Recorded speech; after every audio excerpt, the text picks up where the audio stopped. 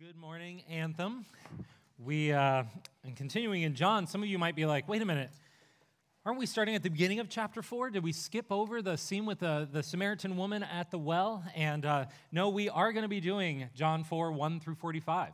But I figured of all Sundays when it's spring forward, it was not a good idea to have a 45-verse-long scripture reading right before the sermon. So, but no, actually, I did on purpose because I wanted to highlight something by having Michaelan just read in the middle of this scene. There, Jesus says these famous words, these well-known words. Many of you, if you've read the Bible or been around church, you've heard these words about the harvest being plentiful. And here's the thing. You may also know this well-known passage, which is Jesus interacting with the Samaritan woman at the well. What you might not realize is that they go together and that they're in the same context. And as I was reading it, I actually was reading and studying, and I was going, wait, how did I never catch that these actually go together? And why do they go together? Jesus is interacting with this woman and talking about thirsting at a well, and then all of a sudden we're here where it's like we're talking about the fields being ripe for the harvest with his disciples. How does one flow into the other? They almost seem disconnected, but they actually are very connected. And John is making a point by actually bringing these two scenes together, this historical event and this kind of progression of events. And what John is saying here is he's going to unpack this reality, which is that we all as human beings have a thirst in our soul. That until it is satisfied in God alone, we'll never be satisfied. And then at the same time, what he says is that we actually, though, when we go out into the world, when we look around us, we interact with other human beings who are very different from us. What we will often do is we will tend to see things just on the surface level, and we won't see the thirst that's actually in their soul. And so what Jesus is going to tie together today is both the thirst that is in our soul, but also to open up our eyes, to lift up our eyes, as he's going to say, to see the thirst that is actually all around us. Because one of the realities is if we don't see the thirst all around us, the deep thirst in people's souls, then what will happen is we'll just see things on the surface level, and we'll usually only see people coming into our lives as a threat. Because usually that thirst is going to manifest in ways that are lifestyles, political affiliations, movements, and whatnot that are very different from us. And so instead of seeing the thirst, we see the threat. But what Jesus wants us to see is that when we actually bring our souls to him and find that thirst satisfied, we'll begin to see that thirst in others. And it will deepen that experience of having that satisfaction in Jesus. To set us up, there's known to capture this kind of dynamic, you could say, that I found, especially with a lot of non-believing friends that I have and folks that are, and when I say non-believing, I tend to think in terms of kind of like there's atheist, there is no God. Agnostic, I don't know who God is, but I think there probably is a God. And then somebody who would just be, then maybe like I'm not like a seeker. Like I'm not sure, like maybe Jesus is the way, not sure if I'm going to follow him. And anyone who's in that spectrum, there's a quote that I read once from a British writer who he wrote an autobiography, and it was really, at the end of the day, a journey of faith. And this book captured his journey really from hardcore atheism to more being an agnostic. There isn't a God to, I think there is a God. And this is what he opens his autobiography with. He says this: I don't believe in God, but I miss him. I don't believe in God, but I miss him. What that captures there is the thirst that every human being, if they're honest, has. That we all, if we don't have Christ, we will miss him. We will have a thirst. We will have a hunger that's unsatisfied. And so what Jesus today is going to do is he's going to point us to how we can find that thirst satisfied in him, and then how we can turn and we can lead others to that living water as well. So first we're going to look at the thirst, the harvest, and then third, how to lead someone to living water. Let's pray, and then we'll dive in. Heavenly Father, we thank you for this text. Lord, this text is, there are so many layers. Lord, your word just cuts through us. It cuts to the soul of our being. It is revealing. It lays us bare.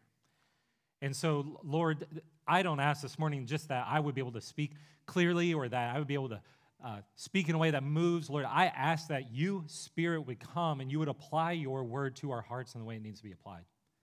Simply put, Lord, would you show up, Spirit? Would you move? Would you do the work that needs to be done in our soul? Help me to plant, help me to water, but Lord, would you provide the growth? Would you provide the change? Lord, would you show us, bring conviction? Would you comfort the afflicted? And would you afflict the comfortable? And Lord, would you give us Christ? Lord, we come here this morning thirsty. And so give us living water. We pray this in Jesus' name. Amen.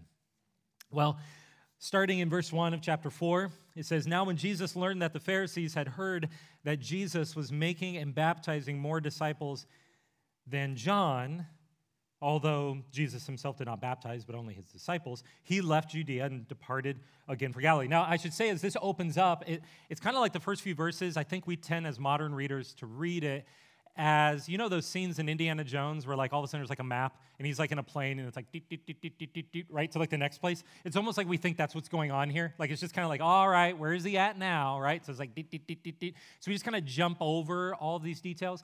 But John is actually cueing us into a few things about the context that we need to know in this interaction that's about ready to take place.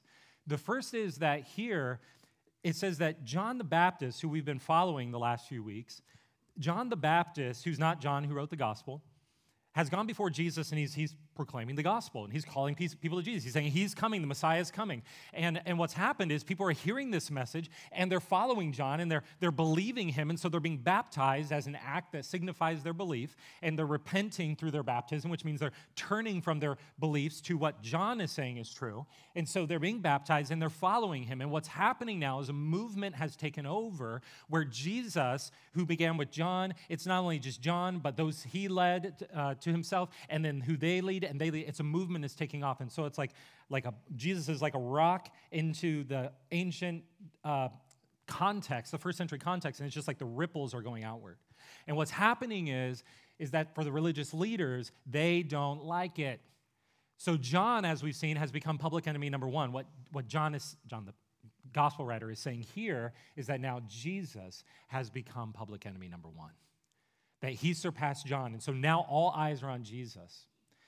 What's happening is really the message has been for the religious leaders, if anything, they've been trying to protect what they have. They've seen this message of God's grace, this message of Jesus and how God has done something new.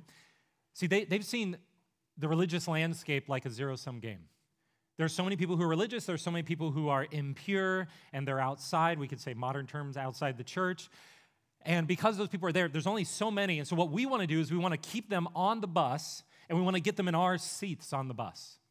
And what happened with Jesus and now with John the Baptist is he just kind of pulled up, opened up the doors of the bus, and was like, whoever wants to get on the bus, you're invited in. You just got to repent of your sins and find life here. Come on the bus. And what's happening is people are doing it, and they're looking at it, and they're going, that's going to completely upend everything we have. What they are seeing is they are seeing all around them, they see it as famine. And what's happening here in Jesus is Jesus has started to feast. And it's starting to go forward.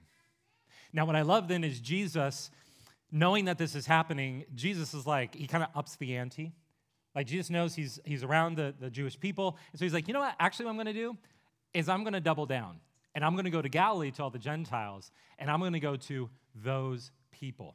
See, we miss as modern readers that when it refers to him then going to, he again departed for Galilee, then verse 4, and he had to pass through Samaria. For first century readers, they would have immediately been like, ooh, those guys, right? Like those people. It's kind of a big, complex history of why they're at this place. But I can summarize it. There's a quote from a guy, D.A. Carson, who wrote a commentary on the Gospel of John, and he sums it up well. So just let me lay this out, follow the quote. I know there's a lot of details here. Don't have to memorize all of them. But after the Assyrians captured Samaria in 722-21 BC, they deported all the Israelites of substance and settled the land with foreigners who intermarried with the surviving Israelites and adhered to some of their ancient religion. So what it's saying there is that Samaria is right next to Judea. And what happens is they had at some point been captured by Assyria.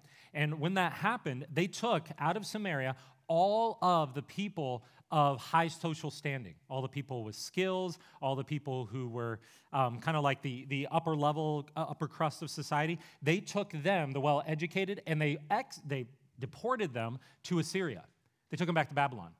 And so they took them all the way across the known world, and then they put them into their schools, and they put them into their families, and they tried to teach them there. But then what happened was, in Samaria, a bunch of Assyrians moved in, and they began getting married to them and having kids with them, and they started teaching them things from the Assyrian language. This is why Ezra eventually goes haywire on them, because he's like, you don't know the language, right? Because what's happening, and they intermarry, and they start having kids. And so this is kind of what's happened during this exile. And so after the exile, Jews returning to their homeland, so this is about 80 years later, the remains of the southern kingdom viewed the Samaritans not only the children of political rebels, but as racial half-breeds whose religion was tainted by various unacceptable elements.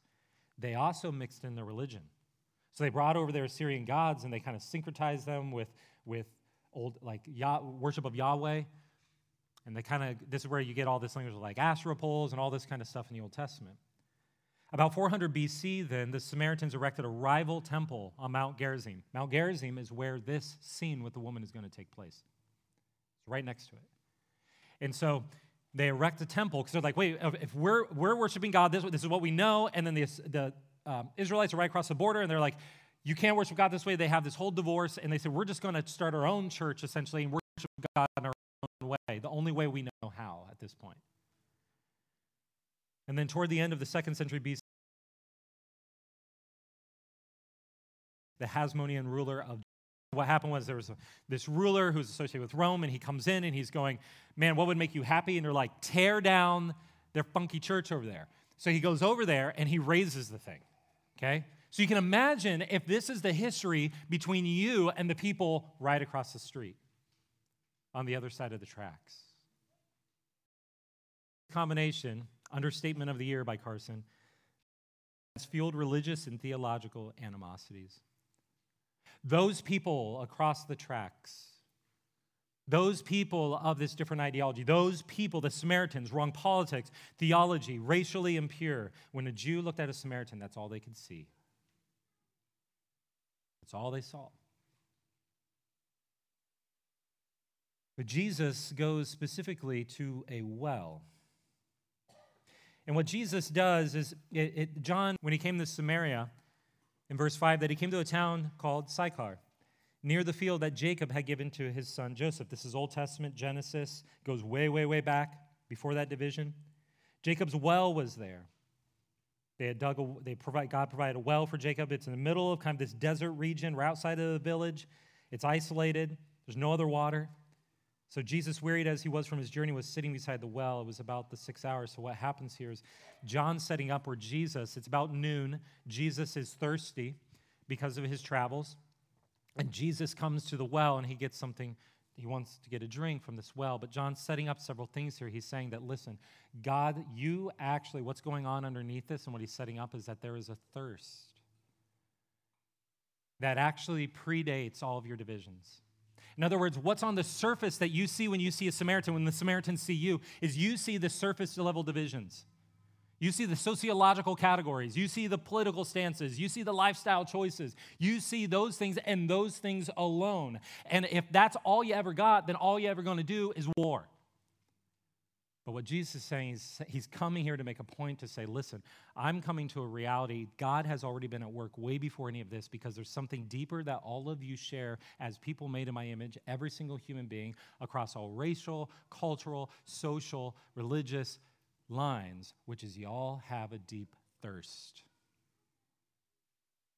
And that soul thirst that you have until it's satisfied in me, you'll continue to be thirsty and look for ways to solve it.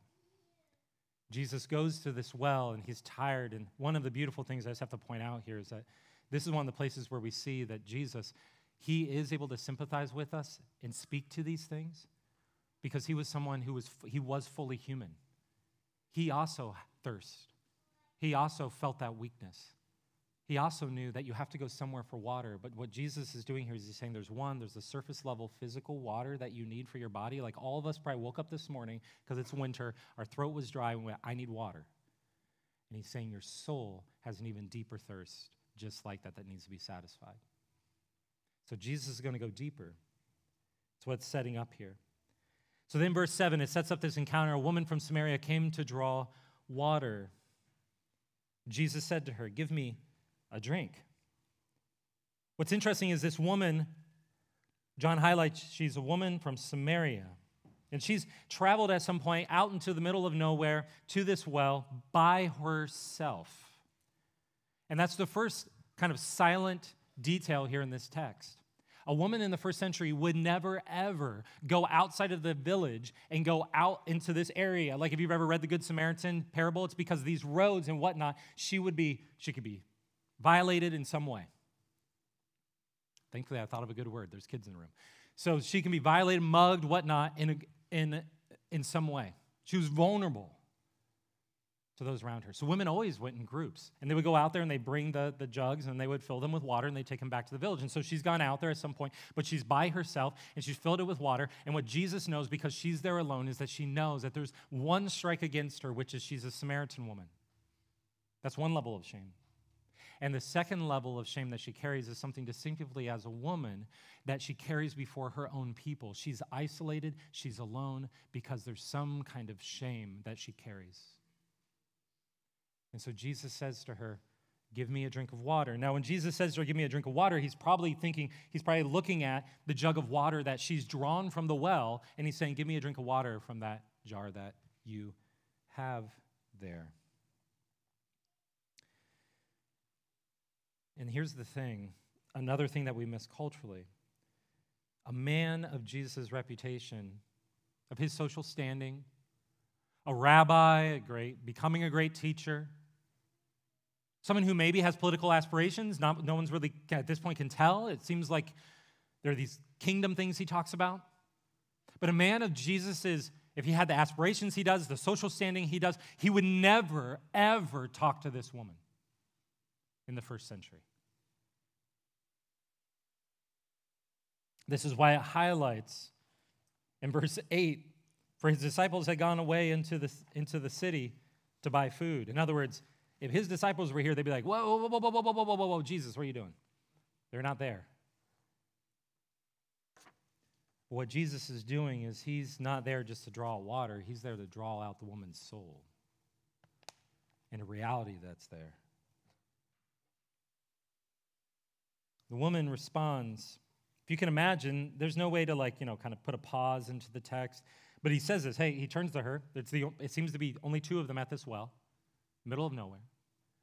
And they've just been maybe shuffling their feet, and she's there, and he's sitting down. He's, give me a drink of water. And this woman's probably getting ready to walk away, and are you talking to me? You're going to talk to me? I'm clearly, I don't know culturally how they could tell, he's a Jew, she's a Samaritan, probably by their attire or whatnot, but they can tell me, I'm a Samaritan woman, you're not supposed to be talking to me, let alone I'm here by myself. Do you realize how shameful this is? Because it says in verse 9, she said, how is it that you, a Jew, ask for a drink from me, a woman of Samaria? You can't drink water from me, I'm impure. You can't drink water from me, I'm this shameful person. If you even talk to me, you become filthy by even engaging with me or associating with me. For the Jews have no dealings with Samaritans. That parenthetical aside is saying what the real meaning of her statement is. You're not supposed to have any dealings with me, but she doesn't want to rebuke him. And so then, and I think in some ways this reveals the deep stigma that the woman has. You can imagine she's kind of going no one talks to me. No one, let alone me. But Jesus, if you knew the gift of God and who he would have given water. Now, what is Jesus saying? It's helpful to know that this phrase, gift of God, see, the Samaritans, there's so much background in this text. The Samaritans, because it's a unique phrase, right? Why does Jesus use this unique phrase? The Samaritans had this unique view of the Old Testament where they only held to the first 5 books of the Old Testament, what's called the Pentateuch, to be canon, to be scripture. They rejected the rest of the Old Testament. But you know what they called it?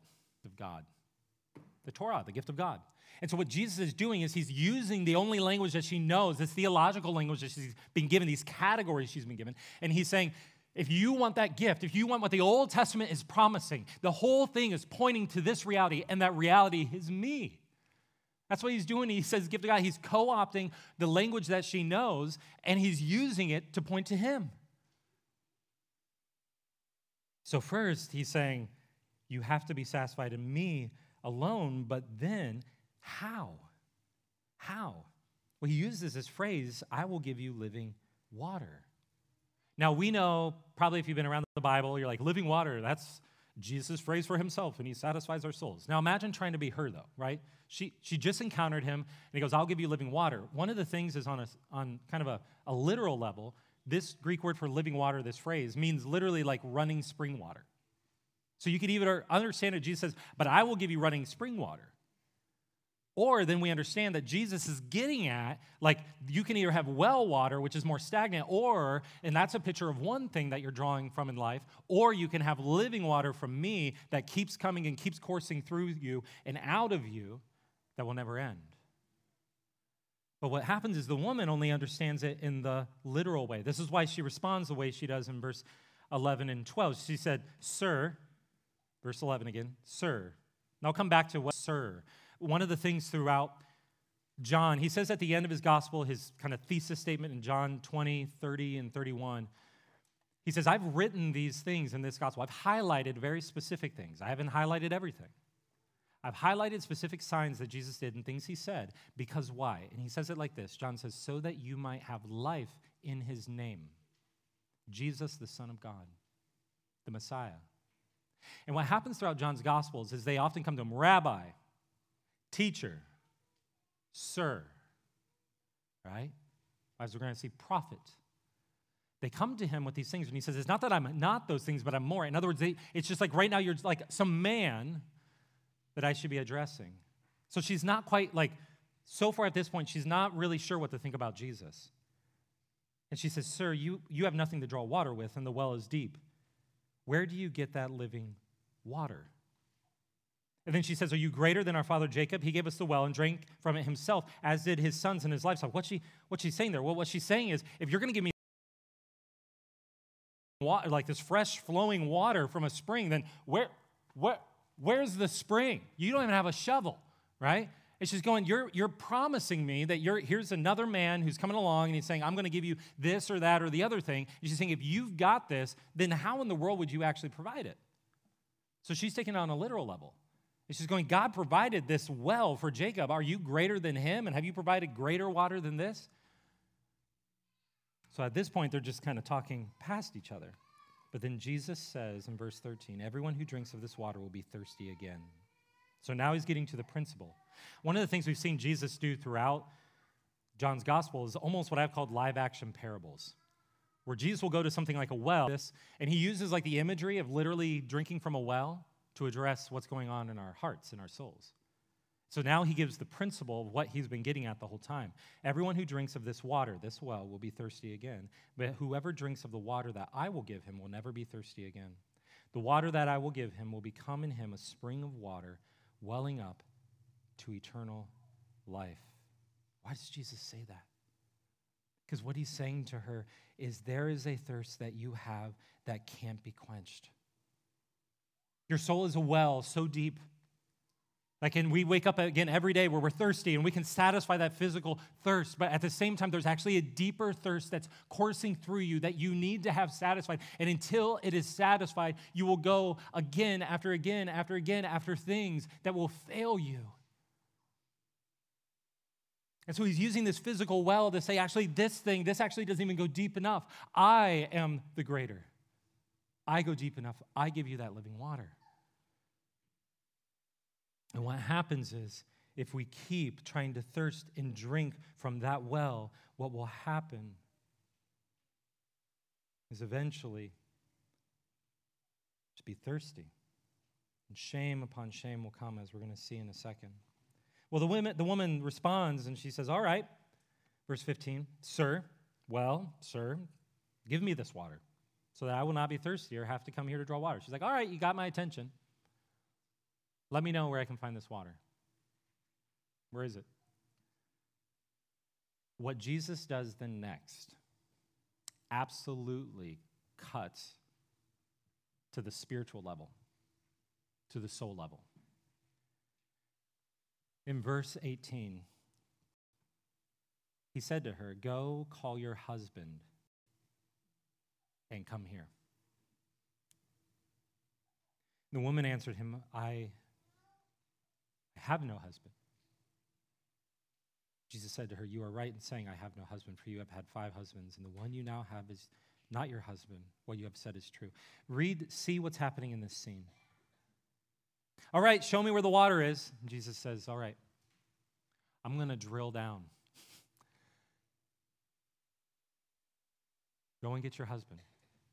And when he says this, you can imagine for this woman how all of the shame that she carries, he's hitting right on why she's journeying to this well by herself. The social stigma that she carries, the shame that she carries. And when he says this, you can imagine like her eyes like starting to well up with tears, where it's like, oh, here we go again. It's this again. Like how does he know this? But it's the whole reason why I'm out here by myself, vulnerable, Jesus. So is Jesus, you can't stop. Is he being cruel? He would be if it wouldn't be that when he drills down to the problem that he immediately has an offer of life. But he needs her to see this before he can offer her life. He's putting his finger right on the source of her soul's thirst and her soul's problem. And he's saying, I need you to see it, to see how well it's not going, so you'll see your need for me. See, over and over again in the Old Testament, we had this kind of imagery. In Jeremiah, there's a famous passage where it's in me, the fountain of living waters. I've turned away from finding that water in me, that living water, and have hewn out cisterns for themselves, broken cisterns that can hold no water. The picture there is, okay, I'm not going to go here to this fountain and this river flowing with water, but I'm going to actually go over here because I don't trust that one. And I'm going to go over here and I'm going to dig my own hole in the ground, and I'm going to put in kind of like a clay structure here, and I'm going to try to get water there, but the problem is it's going to be cracked, and it's going to keep getting like dirt and water with dirt, and so you're trying to like almost pick up muck and get the water. And what Jesus is saying is he's alluding to that language from the Old Testament to say, listen, if you live your life, if we live our lives trying to use the things of this world and get the satisfaction that can only come in him, then we are going to live our lives constantly trying to find different things that will promise us to be a cistern, that will promise us to provide that water, that will promise us that they'll give us life, that will promise us that they will give us satisfaction. And what will happen is again and again and again, when we give ourselves to them, we'll find that they're broken and that they're muddy and that all they're giving us is this mess. And so shame piles upon shame, piles upon shame as we turn from relationship to relationship to relationship. For her, it was men and probably the security that they provided. For us, it may be the affection that someone provides us. It may be the security our career provides us. It may be the pomp that our money gives us. It could be many different things. It could be the pride that our knowledge gives us. And what happens is again and again and again, we give ourselves to these things. And as we do, we find again and again that they fail us and that they're broken. And we think that more sex, more work, more money, more being right will solve it and satisfy it. But we find that shame just heaps upon shame because that cycle gets worse and worse and worse. And Jesus is putting his finger right on it. And how this has been happening in her life. And Jesus this morning wants to put his finger right on our souls. For her, it was the husbands. But what is it for you? What is it for me? What is the thing that it's like, man, if this thing just worked, then and I just could do it a little bit better. If I could just get to the next rung, if I could just a little bit more, then I would be satisfied. Begin letting that roll around in your mind. The woman immediately, and maybe right now you want to deflect and do the same thing she does because she's like, I don't want to go there. So immediately she kind of tries to change the subject, and she says in 19, the woman said to him, Sir, I perceive that you are a prophet. I perceive that you're able to just tell me everything I did wrong. I perceive that you're another one of these people who can point at me and go, look at what she did. I don't know if someone put you up to this. I don't know if you're actually a prophet who can actually see these things, but great, you're a prophet. Great, my life is a mess. Great, I'm impure. Great, I have shame. Great, I'm out here by myself because, yes, again and again and again, I found life just not working out.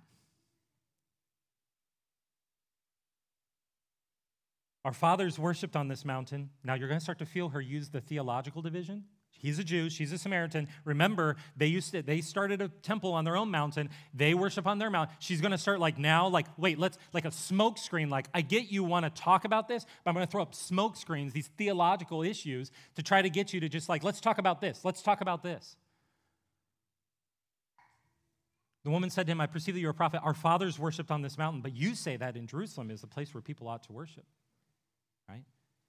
So she's going like, this is something like, let's talk about this. Like, is this even like, are you working from the same system I'm working from? Like, she's immediately trying to keep this at the surface level when Jesus is trying to go deep into her soul. But Jesus doesn't take the bait. Actually, he uses the words and everything that she's saying to address her inner thirst. In fact, if anything, he's saying, I'm more than a prophet. I am, but I'm more. I'm not just here to tell you about what you've done wrong, but I'm here to reveal to you how you can find the satisfaction that you're looking for. Verse 21 through 25.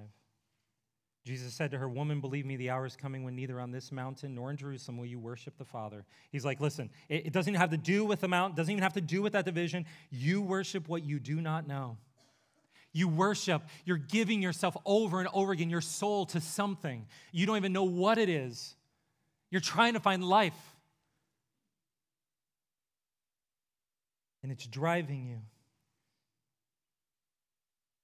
We worship what we know, for salvation is from the Jews, but the hour is coming and is now here when the true worshipers will worship the Father in spirit and in truth, for the Father is seeking such people to worship him. What he's saying is you've been so far and you've been looking for him and you've been seeking him and you've been taking all the little cisterns you could hone out and you're just lapping at it, hoping that it will satisfy you, and you find yourself again and again in this situation. And what I'm telling you, the whole time you haven't been realizing that thirst is meant for God and he has been seeking you. I am here now to tell you, you couldn't find me because you hadn't heard about me, and now I'm here. This is where that thirst can actually be quenched. He's saying, listen, he's going to go on. He says, God, he talks about spirit and in truth. God is in 24 spirit, and those who worship him must worship him in spirit and truth. Jesus is not downplaying, saying, oh, it's fine, whatever you've done, sin's cool. Like broken. No, he hates it. The point of this is Jesus saying you need to know the truth of who I am. And if you know, though, the truth of who I am, that I am living water, and you know the truth of your actual problem, not the surface stuff, the source. And you say, there's something deep in me that longs, and I've been giving myself to the wrong things. And you go, listen, that desire is meant for God. And now you repent from looking for that in the things of this world and find it in me. If you do and you turn, you will find life, and your spirit will come alive. God's not looking for people just to kind of like do the right things and then repent and turn and just act like the religious people. He's saying repent and turn of the source and find life, a new source in me. Not just repent of your old surface level lifestyle and then find a different surface level lifestyle, but it just looks more churchy. That's not the gospel. Jesus is saying, I want life for you. You're worshiping a lie, and something made promises that it can't keep, and it won't satisfy you. And it's killing your soul, and I will make known to you what is true and give you life. And the woman then in 25 begins to grasp. She kind of comes with like a statement, but it's really a question.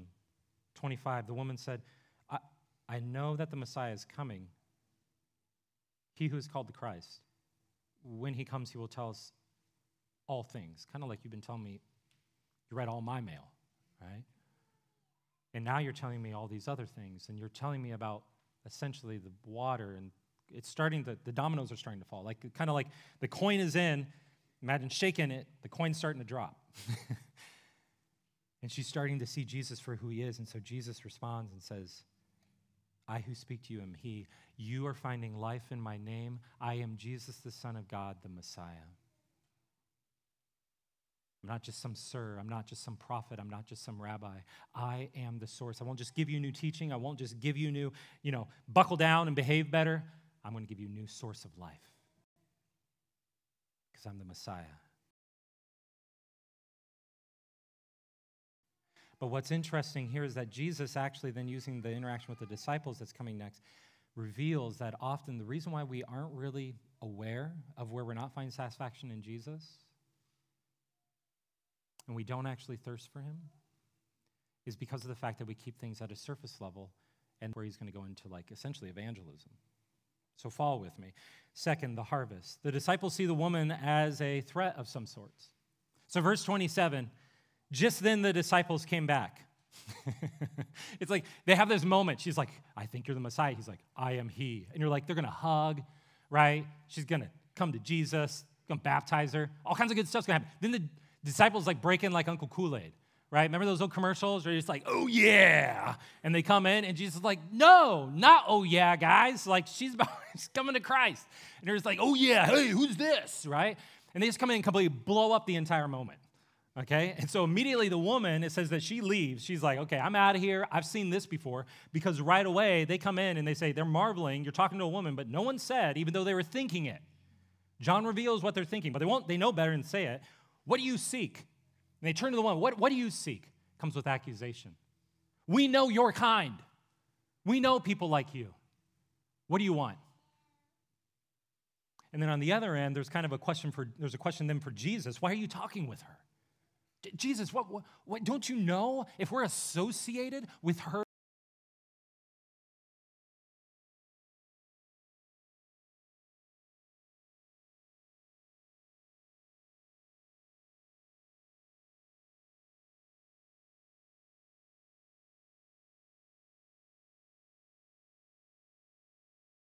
Because you're so controlled by your socially constructed identity, which is powerful in our day. I wish I had time to go into that. And so that's the way we actually that's what actually constructs our lives and gives the contours to it. And Jesus says the disciples are just like modern people. And he says, you're not actually experiencing living water from me. So hold on to that. But first, really quickly, what happens then is a woman in 28 left her water jar. She leaves her water. She's like, this old water, I don't need it. I got living water. And so I think that's actually narratively how they're indicating to us, she's coming to Christ. She has faith now. She's like, I don't need the cistern. I don't need any of this. I've got Jesus. And so she's like, I know the disciples, they got some growing up to do. But I met Jesus, and I actually know him, and I know who he is. And so she runs to the village, and then she went to the town and said to the people, come, see a man who told me all that I ever did. Remember the Messiah? He will tell us all things. Well, he told me all I ever did. And not only did he tell me all I ever did, but he pointed me to all the problems, all the solution. Can this be the Christ? And then get this detail in 30. They went out of the town and were coming to him. So she tells them, and then they start coming out of the town. Is sitting there, and she's just look back. She's got you guys should just have a bag of chocolate bears. And she's like, where'd you get those, right? They're wondering, who gave Jesus food? That's what they think he's alluding to. But then Jesus said to them, my food is not to do the will of him who sent me and to accomplish his work. Jesus begins to do the same thing to them that he did with her, which is now instead of thirst, though, he's using hunger. And he's saying there is something, a spiritual level here. He's saying physical food, yes. We know Jesus ate. Jesus isn't saying here he never ate. Jesus ate. But at the same time, Jesus is saying there's physical hunger that we all have, but it's actually a deeper spiritual hunger that is hard to address. And he says, that's where I'm going to go. And he's going to address and hit them right between the eyes with this next statement on exactly where their souls are actually, they're not alive. Verse 35, do you not say there are yet 4 months, then comes the harvest? Look, I tell you, lift up your eyes and see that the fields are white for harvest. Now, stop there. Why does Jesus all of a sudden go to this thing on evangelism or this harvest thing? What's the transition here? Well, then I realized, go back to verse 30, what happens? All the people are coming. And what Jesus does is he says, do you look out when you see everyone around you and they're feeling their way towards me? That's what every human being is doing with their deep thirst and their spiritual hunger. And they're trying to find me. And when you see them coming, do you see they are the harvest? Jesus is looking down the hill as the people are coming to him. They've heard about him and they're wondering, they want more of him. They're going, maybe he's the one. And he says, when you look at them, all you see is impure. All you see is essentially a threat. You don't see the thirst. He's saying they are the harvest all around you. And yet the whole time you just say, oh, maybe in 4 months. Maybe in 4 months. See, if Jesus is living water and the real root problem is that we are thirsty, then it's always harvest because there's always a solution. But if our problem is that everyone needs to just get their act together and they need to change those lifestyle things that they're bringing towards us and those political affiliation that they're bringing towards us, listen, that's all sourced in a deep thirst. And if that's the issue, it's always just going to be wartime and it's going nowhere. But Jesus said, and it's always going to be famine. But Jesus says what every human being wants. There is a time and a place to address those surface level realities. But first and foremost, do you look up and do you see a thirst? Because if you see the thirst, I'm living water, and it's always harvest time.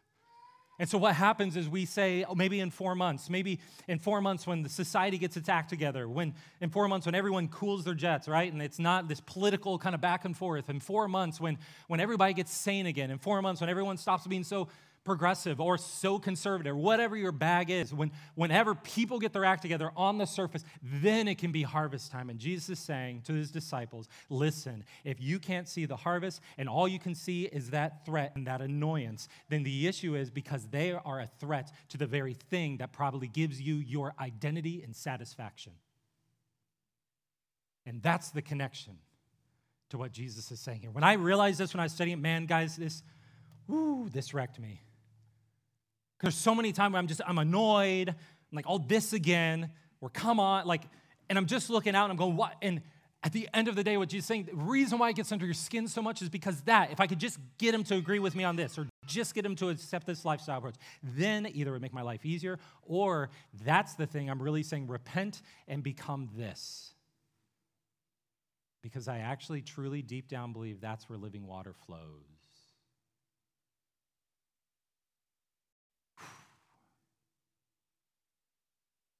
This is very poignant when you realize what Jesus is saying. And Jesus is saying that he's not just saying, you disciples, why would you look at people and think about them that way? What he's trying to get to him, he's like, I want you to see how this is actually keeping mission and being a Christian, even sharing the gospel could actually, in the way you're doing it, could actually be something that's keeping you from actually seeing your true deep thirst. Because you're always up here, fighting up here, trying to get people to agree with you up here. And he's saying the whole time, that's how you're trying to satisfy yourself. It's a lot of complexity here. You don't counter radical lifestyle choices with conservative lifestyle choices, or vice versa. You don't counter thirst. You counter thirst with living water. And then as those things, as there's living water, then the reality is that then you can start to talk about the surface level, like how this plays out and how we're to live our lives. It does flow to obedience, but if you got to know Jesus truly, then you love him. And if you love him, then you're going to have obedience. If you try to follow the king and say, kingdom ethic, but there is no love of the king and they've never experienced his grace, why would they ever follow him? And Jesus is saying, make sure you get to that thirst and you listen, you understand that thirst to address it so that then they can find satisfaction in me. And when that happens, then they'll follow me. But don't get it backwards.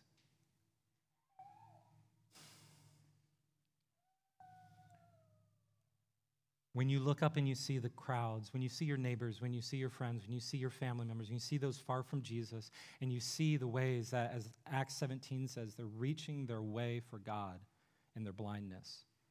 hoping this next thing, this next career move, this next relationship, this next hookup, this next meal, whatever it is, this next thing will be the thing that finally gives me that thing that's transcendent, that can only be found in God. And everyone is doing that around you. We should not just be railing and mad. We should actually be sad and sorrowful because we want them to know life. But Jesus is saying it's so hard when that thing that they're grabbing onto is actually like the opposite of what you actually find life in. This is both a plea from Jesus for his disciples and for those like the woman at the well who are far from him to realize their need, their thirst. When you look up and you see the crowds and you see those around you, do you see just some kind of a threat, just some kind of annoyance, or do you see thirst? We don't have really a solution to threat. We do have a solution to thirst in Jesus. So how do we lead both ourselves and those who are far from Jesus to living water? And let's see what happens to the crowds. I know I'm going a little bit long. I apologize, but let me finish up here. Verse 39, many Samaritans from that town believed in him because of the woman's testimony. He told me all that I ever did. So when the Samaritans came to him, they asked him to stay with them, and he stayed there 2 days. Imagine that, Jesus stays in your house for 2 days. Make you insecure about your cooking, wouldn't it? And many more believed because of his word. They believed because of his word. Jesus is with them. She brought them to Jesus, and they hear his word. And the woman said, "It's no longer because of what," they said to the woman, "It's no longer because of what you said that we believe, for we have heard for ourselves, and we know that this is indeed the Savior of the world." It's not just because she had an emotional experience. It's not just because she was able to like, some just kind of a sentimental, emotional testimony or whatnot, or a moment. They heard directly from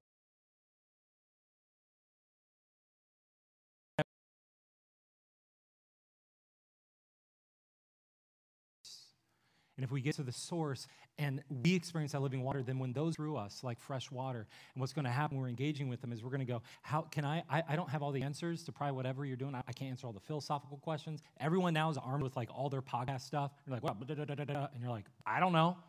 But here's what I do know. I know that Jesus is the place where I found life. I've been searching just like you. I might find it in love just like you. I might find success just like you. I don't know. But probably your coworkers probably share some similar idols.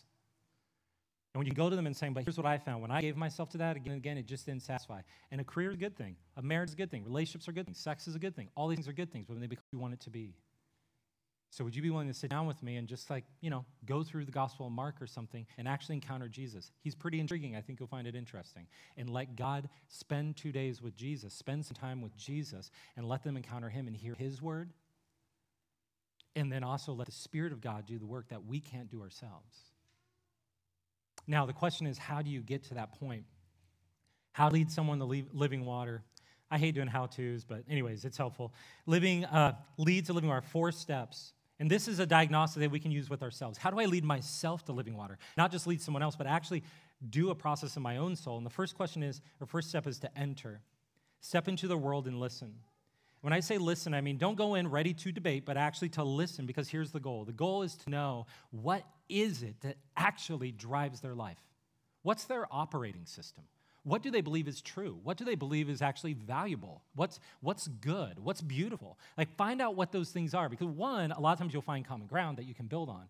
But also, when you're talking to them, you got to find out what deep down is the thing that's actually driving their life. Now, Jesus didn't have to demonstrate asking questions of the woman because he knew her, but he did draw out of her those realities. And then this is why you see Jesus using very unique language in this passage that he doesn't in other passages, because he was putting it in terms that she understood, because he understood her experience, and he listened to it. And he said, yep, you want the gift of God? Actually, let me rearrange that so you understand what the true gift of God is. So listen to what enter into the world and listen. And then next, explore. Search for elements of grace and the idols attached to them. The question is, what do they really want? Like, what do they really want? Enter into their world and find out, searching. Yeah, I skipped my spot there. Searching for elements of grace and the idols that are attached to them. So, okay, you say, like, at the end of the day, it's ultimately love is true. But when you're going and you're searching for love, are you finding it? Like, what is the thing that you really want? Like, at the end of the day, okay, you're working with a coworker and they're just driven. As you talk to them, you go, actually, you discover step one, you enter in, you find out that actually what drives them is the belief that if they don't produce, they don't really have a worthwhile existence. And that drives the core of their being. That's the core of what they believe. Well, guess what? Then when you're able to come in, it's like, what do you really want? What you really want is actually for someone to actually love you for you, not for what you produce. I'm telling you guys, when you can actually listen to someone, you can identify those things, and you can articulate them to them in ways they've never even realized, it opens up unbelievable doors. And then after you're able to articulate that, then explore. Search for elements of grace in the idols that are, expose. My thing is too small. Showing up the idols as destructive frauds. So then you can essentially ask them, well, how's it working for you? How's it working for you to find your identity in your work when they just fired you? When you kept working and investing and they just said, oh, next up. Did it give you that sense of affirmation? That sense of meaning? See, when we're in people's lives enough to really know what's going on, and we're one of the only people in the world that they actually can share these things with, it opens up massive doors. And yes, you're going to be able to, like Jesus, then ask him the questions like, go get your husband. Yeah, because you've been going from husband to husband to husband, because that's actually what's going on in your world. In other words, what you've been trusting in is failing you. And you can poke them right in the idols, right, when that happens. And you can draw it out. And they'll let you. Because at that point, they're going to realize you actually understand what's really going on. So then you expose, and then last, evangelize. This is all evangelism, but I need a fourth E. So showing off the gospel of Jesus Christ as fulfillment of longing. So the whole time they've been saying, it's like, how's that working for you? It's not working. How about Jesus? And I know that sounds a little bit corny, but I was sharing last Thursday at Salt. I addressed the idea of love is love. And I shared about a story of somebody recently interacting with who I deeply love, who came out recently, and we were up till 3 a.m. talking, and he was sharing his experience. And one of the things that I told the students, like it came to, was I just told them as we talked and listened and exposed and went through a lot of these things, where I just said, listen, at the end of the day, it was love. You want love, and I'm not going to pretend I have the market on love cornered. I'm not some guru. But at the same time, here's what I found. I know I want love for you, and I want love. And I've spent my entire life like going from thing to thing to thing, trying to find it, and I found again and again it wasn't enough. And here's the thing, it may sound corny, but what I found is ultimately the only place I found that love where it satisfied and transformed my understanding of all other love was in Jesus. And that may sound weird to you, and I'm not saying that every day now is just like I walk around like with, on cloud 9 and all my doubts are gone and all that, but here's the thing, it's changed, it's anchored everything. Fundamentally changed everything. Would you be interested in just like exploring, kind of going on that journey with me, following Jesus a little bit? And then that's when would you want to sit down, Gospel of Mark, whatnot, sit down, follow Jesus, spend the 2 days with him. Let him speak. Let his Spirit do a work.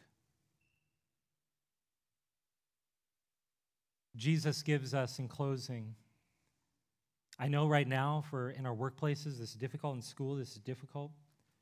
And I'm right here, I am defining, like I'm talking somebody who's far from Jesus, who's using completely different categories, completely different worldview.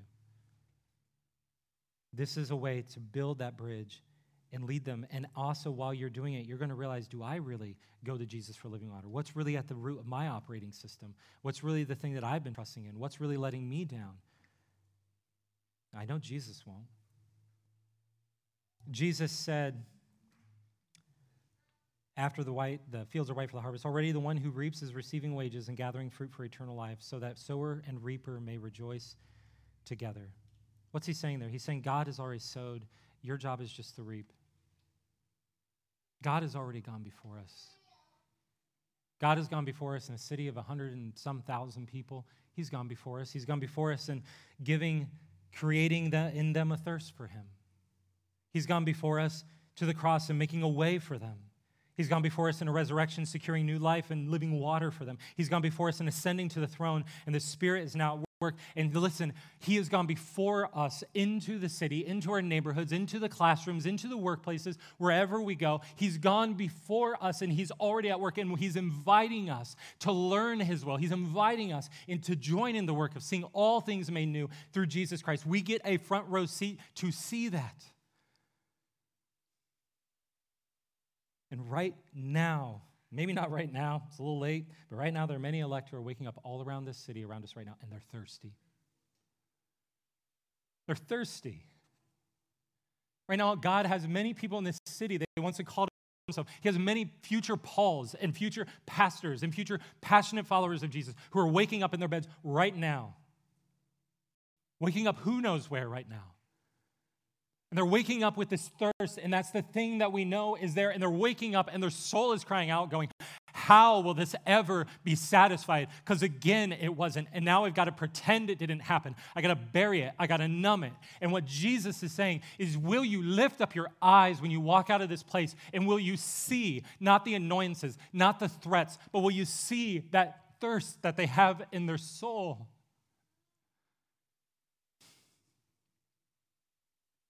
And reap what you could never sow. To speak and see new life happen, to see people actually satisfied. And then we rejoice with God in fresh ways, because we get to see him work in a completely different way. And there's nothing in the modern world that will actually address your doubts more than seeing Jesus work in another person that way. So ask God, who do you need to see with harvest eyes? Who do you need to look up and see? God, who? My friends, my coworkers. Who am I not seeing with harvest eyes? Who am I just seeing as a threat versus seeing their thirst? Listen, guys, they may not believe in him, but they do miss him. They do thirst. They just don't know it's for him.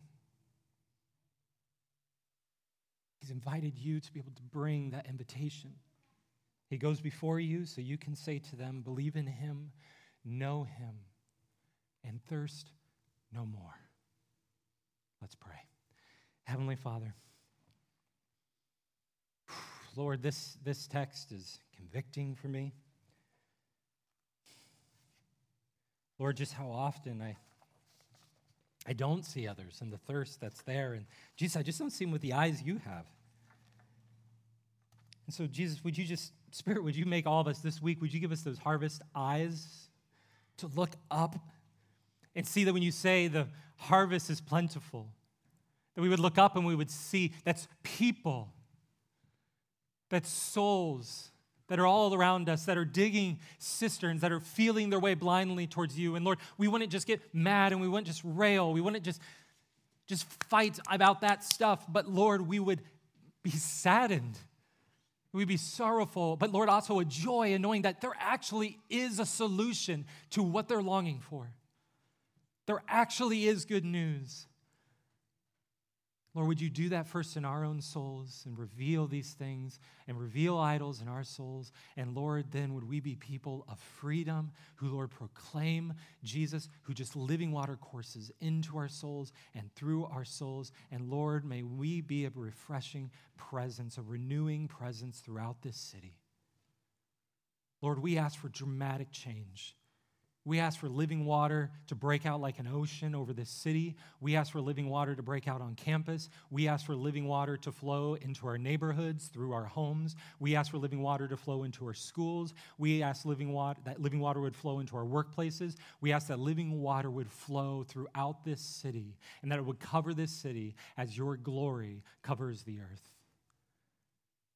Lord, would you do that work in our midst? But Lord, would you start at home by helping us to know that our thirst is only found in you and to take hold of living water and drink deeply of Jesus. We ask this in Jesus' name. Amen.